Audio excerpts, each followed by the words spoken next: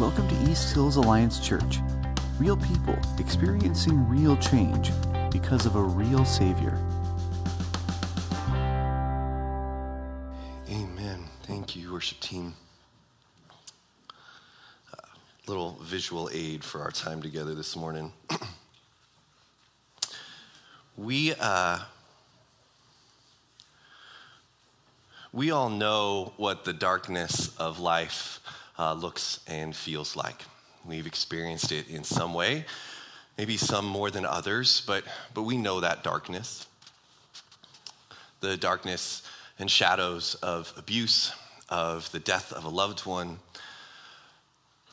of separation from the people we care about or want to be with, the fear of what might happen tomorrow or the day after that. And yet I want us to also know that God is at work even in the darkness. And I don't mean that to be patronizing or to diminish the darkness or the fear that it creates. Both things are true. There's darkness, and it is heavy and it is hard. And God is also at work. And God has been at work in the darkness for a very, very long time. In the beginning, the world was nothing. It was darkness. It was void of anything, void of life, except for the Spirit of God that hovered in the darkness, just itching to create something beautiful. And God spoke, and beauty and life were created. He made the plants and the animals, and he created a garden called a Garden of Eden. And he looked at it all, and he said, "It's good." And then he put humans in that garden. And he looked at it and he said, now it's very good. And at the time that God made the garden, this is what the timeline of history looked like. It stretched forever as the goodness of life, as the beauty of what God had created. It just stretched on forever. Eternity of life and beauty and humans living with God forever. And he asked the humans to partner with him in creating more beauty and more life. And he said, grow the garden and grow humanity. And he gave them joy in doing it. He made sex pleasurable so that humanity could enjoy growing humanity. He made gardening a joy, and I know for some of you it still is, and I don't understand, but he made gardening a joy that they could live with the animals and name them and care for them. They could grow the garden and partner with God in creating more beauty and more life. And I don't know what you think of when you think of God, but I fear that joy is not one of the things that comes to mind often enough. And even in the simple creating of beauty and life, God takes joy in that. And if you're a note taker, that's where we start this morning. It's that creating life and beauty is a joy for God. It's a joy. And for us, creating life and beauty is a joy for God. And he has made it so that it is a joy for us. Now, it's going to look different for everybody. For some, it is something we would consider artistic, and others it is not. But creating life and beauty is a joy for God and for us. The humans, however, decided that the partnership with God and the joy they got from it was not enough. They wanted more. They wanted more knowledge and more power. Specifically, they wanted the ability to determine for themselves what is good, rather than partnering with God to create more of what he had already declared to be good. And so they reached for what was not theirs to reach for. They tried to make themselves like God. And we discovered that we are very much not God. And then whenever we try to be God, we do a pretty terrible job. We call it sin. Believing the lie that God is holding out on us and that we need to determine for ourselves what is good and what is not.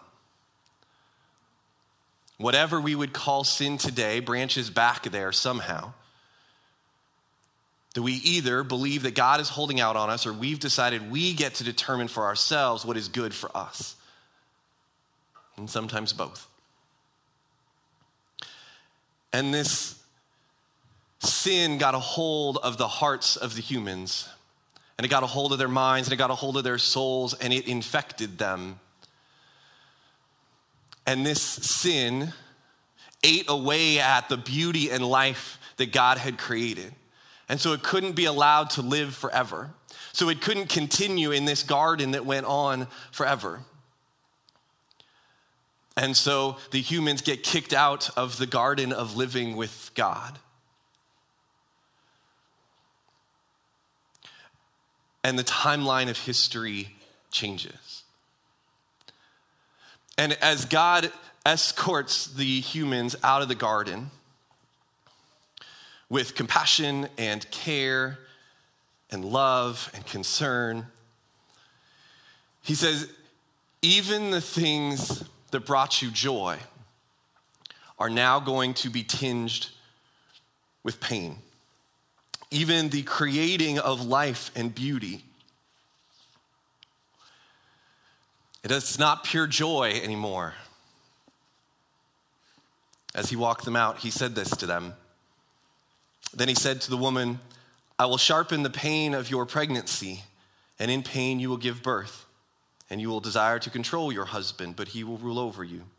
And to the man he said, since you listened to your wife and ate from the tree whose fruit I commanded you not to eat, the ground is cursed because of you. All your life you will struggle to scratch a living from it. It will grow thorns and thistles for you, though you will eat of its grains. By the sweat of your brow you will have food to eat, until you return to the ground from which you were made. For you were made from dust, and to dust you will return. The things that give you joy will now also give you pain. Because instead of happening in the garden of closeness with God, they are now happening in the garden under the curse. The shadow of sin fell over the beauty that God had created. And now we're left peering through the darkness, trying to remember the beauty that we were created to live in and help create more of. And under the curse of sin, humanity divided and fought and murdered and lost. And the results were ugly and dark. And they continued to doubt God. They continued to live in fear. They continued to try to determine for themselves what is very good and what is not. And yet, God remained faithful to bringing beauty and blessing to his people. So he chose a man named Abram that he would call Abraham. And that man, he promised, would become a family. And that family would become a tribe. And that tribe would become a nation. And he said this at the very beginning when he called out to Abram. He said, I will make you into a great nation. I will bless you and make you famous, and you will be a blessing to others. I will bless those who bless you and curse those who treat you with contempt. All the families on earth will be blessed through you. And as this family moved into tribe and into becoming the nation of Israel, it turns out that they were just like the rest of humanity. And they distrusted and divided. They fought and they murdered and they lost. And the results were ugly and dark. And yet, God remained faithful to bringing beauty and blessing to his people. Even as they became a nation that turned against God, that forgot who their God even was, that became evil in every way we can think of people being evil,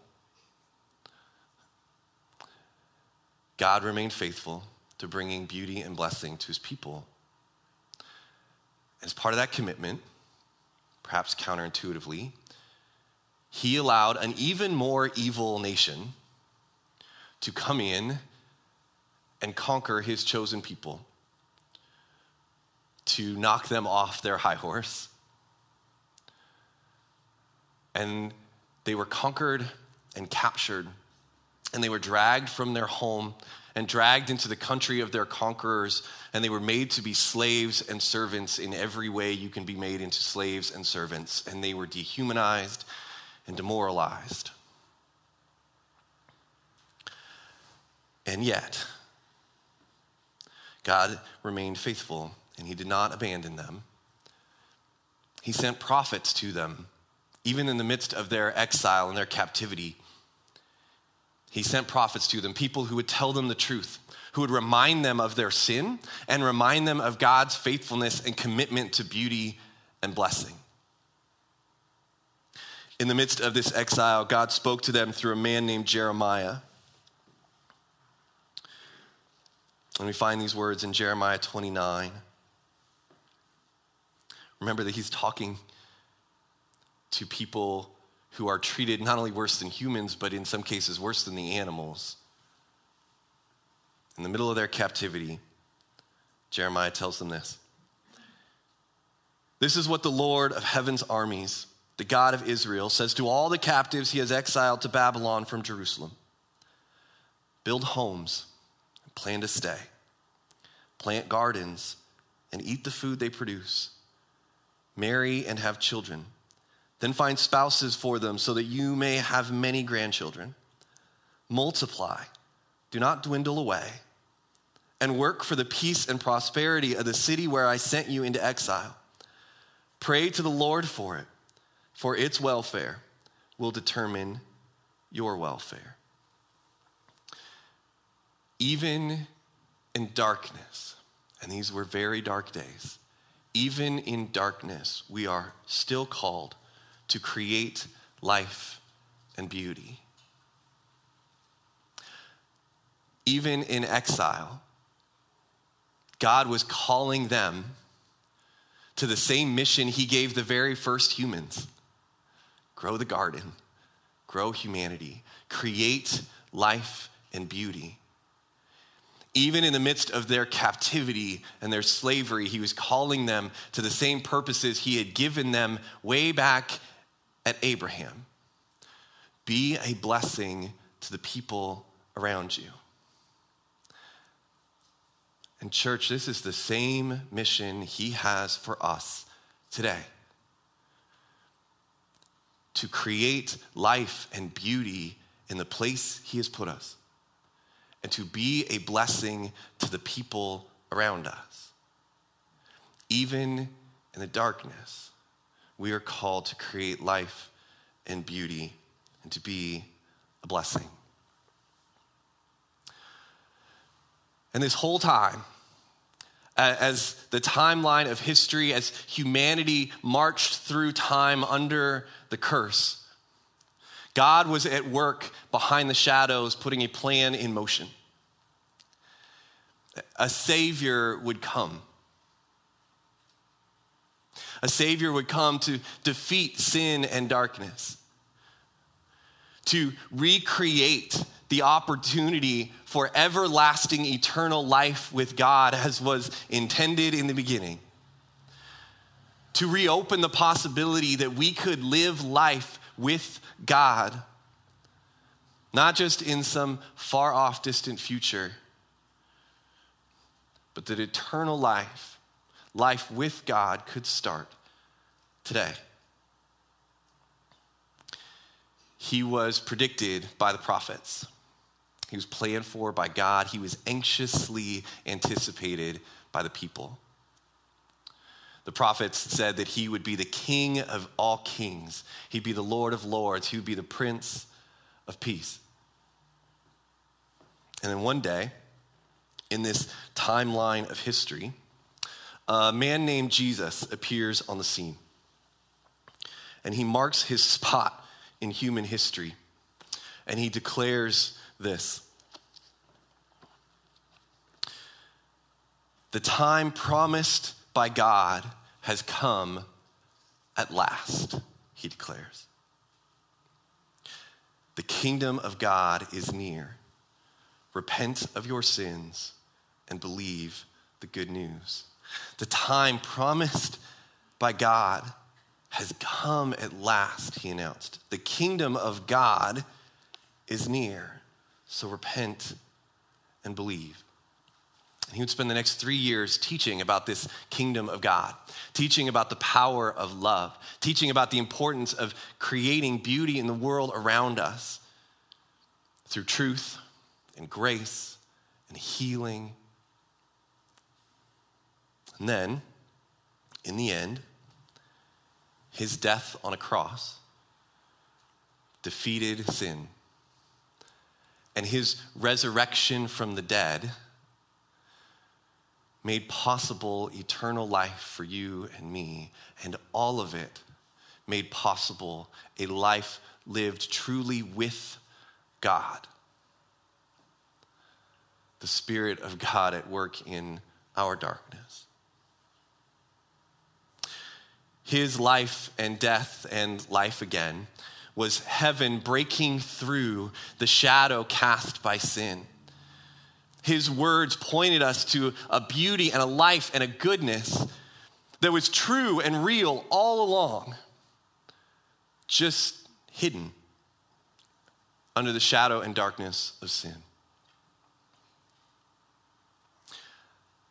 He talked a lot about this kingdom of God, and so I want to drill down and talk just a little bit more about this kingdom of God and how he defined it.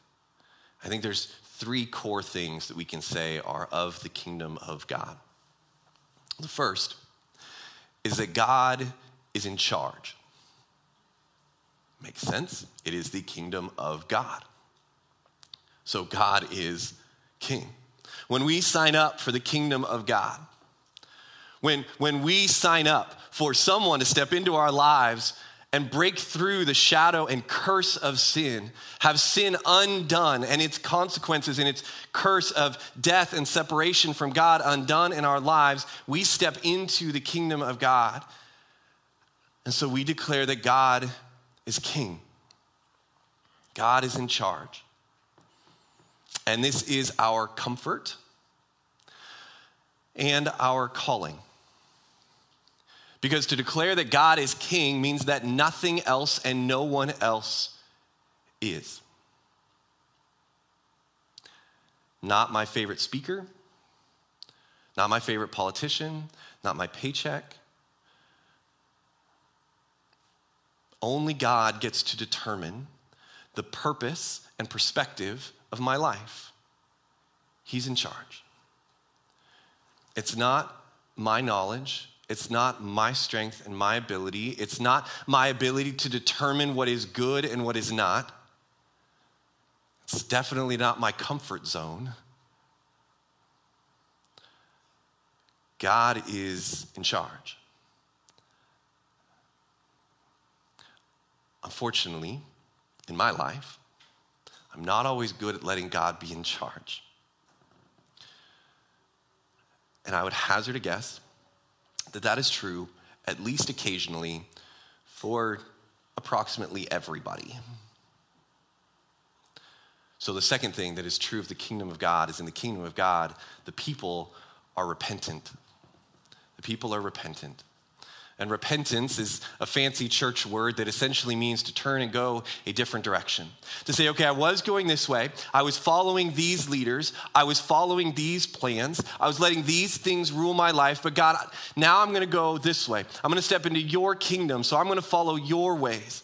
I'm going to follow under your structures. I'm stepping into the kingdom of God. I was going this direction. Now I'm going to go this way. When we confess our sins, the ways that we have distrusted God, the ways that we've let other things rule in our hearts and minds and made those things our Lord. When we confess those things, we are essentially telling God something God already knows. That's part of confession. We declare, we agree with God, we recognize that we've distrusted and divided and murdered and lost, and the results are ugly and dark. To confess our sins is to name the things that we have made king of our lives. It is to name the kings that we have cheated on God with. And it is to acknowledge that the results of sin are cursed. They lead to death and darkness and separation from what is truly good. And in confession, I declare what God already knows, that he is the only one who can undo. He is the only one who has undone the curse of sin in my life and all of its consequences. God is in charge, and the people are repentant. And the third thing that's true of the kingdom of God is beauty is created and life is given. Beauty is created and life is given. Jesus said that to enter the kingdom of God, we must be born again. Because new life being created is at the very core of his kingdom. His ministry was all about restoring what was broken, about healing broken bodies and broken hearts and broken relationships so that what sin had destroyed could be restored and made new. And the ultimate giving of life came when he gave his own, when he turned himself over to death on a cross, when he gave his own life to peel back the curtain of sin's curse and to show us how beauty and goodness and life are really defined. And his call to anyone, to all of us who would step into the kingdom of God is to pick up our cross and follow him. And it strikes me that of these three core things of the kingdom of God, that God is in charge, that people are repentant, and that beauty is created and life is given, is that we really only have a say in two of them. God is the king of his kingdom. That's what we're signing up to come under. We don't participate in partnering with God to rule the kingdom. We don't sit on the throne with him and enact laws and cast the judgments. We participate in repentance and in creating beauty and giving life. So here are the two things that we do when we step into the kingdom of God, if we want to be people of the kingdom of God. If you want to be a person who has had the shadow of sin and the curse of sin undone and lifted in your life. Now look, it's not going away, not yet. The resurrected Jesus has promised to return, and there will be a full lifting of the shadow of this curse, and we anticipate and are excited about that day. But the curse of sin and its eternal consequences of death and darkness and separation from God can be lifted from our lives, can be undone. God has unraveled the curse of sin and unraveled it into forgiveness and grace and new life. And I don't know what the shadow of sin looks like and feels like in your life. I know in every life it is dark, and it piles on shame, and it buries the truth of what is beautiful and good and real life. And for all of us who want to have that curtain pulled back, to have the curse of sin undone in our lives, we step into being citizens of the kingdom of God. And so here's what we can do. What we do individually and what we do together as citizens of that kingdom. The first is that we honor God. We honor God in recognizing him as the king above all kings. In confessing the times that we don't do that. In acknowledging that he is the only one who has made sin unravel into forgiveness and grace that we need. He is the only one who can give us the new life that we are in need of. We honor God by praising him for who he is, by telling his story. And if you are someone who would like to step into the kingdom of God, to have that shadow unraveled in your life, to come under forgiveness and grace, Scripture tells us that all who will confess that Jesus is Lord, that God is in charge, and that God has raised Jesus from the dead, that there is new life being made, step into that kingdom. It is the most God-honoring thing we can do. So we honor God. And then 2, we create life. We create beauty and give life. We create beauty and we give life. And there are a lot of ways to do this. Some of them seem really significant and some of them don't. Anytime you create something beautiful, it may not feel like much, but it peels back the curtain. Anytime that you really, truly love somebody, it may not feel like much, but it peels back the curtain. Anytime you give generously, even just a little, it peels back the curtain. Anytime you give somebody dignity and choice. I heard somebody say this week that the opposite of poverty is not money, it's dignity and choice. Been rattling around in my brain a lot this week. Anytime you tell the story of Jesus, you are peeling back the curtain. You are partnering with God in creating beauty and life. You are partnering with God in pushing back the darkness,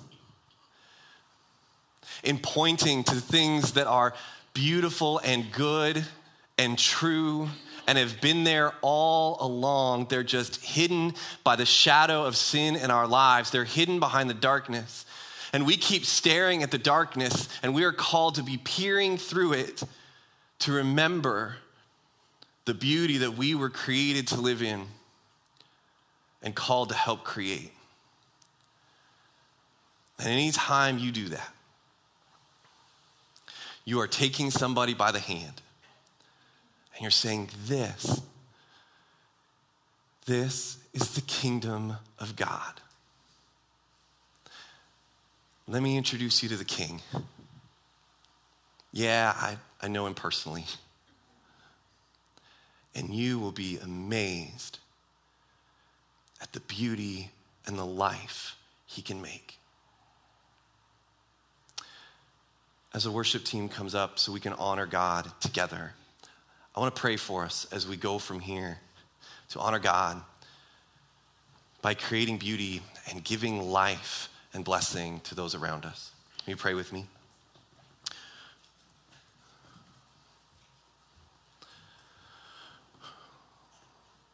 Lord God, we recognize you as King, and we want to honor you as such. Lord, we confess that we have followed many other voices and many other things, and that you are calling us to be citizens of your kingdom first and foremost. That you are calling us to a life of creating beauty, of giving life, of pointing to the goodness that is true, just hidden. God, would you give us eyes to see what's beyond the darkness? Would you remind us of your presence with us in the darkest moments? And would you remind us that behind all the shadows and the things that weigh us down, you are at work. You have a plan in motion. A plan revealed through Jesus and his death and resurrection. A plan to one day wipe away every tear and chase away every shadow. Make all things new. God, I'm so grateful that in the meantime we get to partner with you in little previews where things are made new and restored, where hearts are made new, where lives are made new, where people are comforted and grace is given, and beautiful things are created.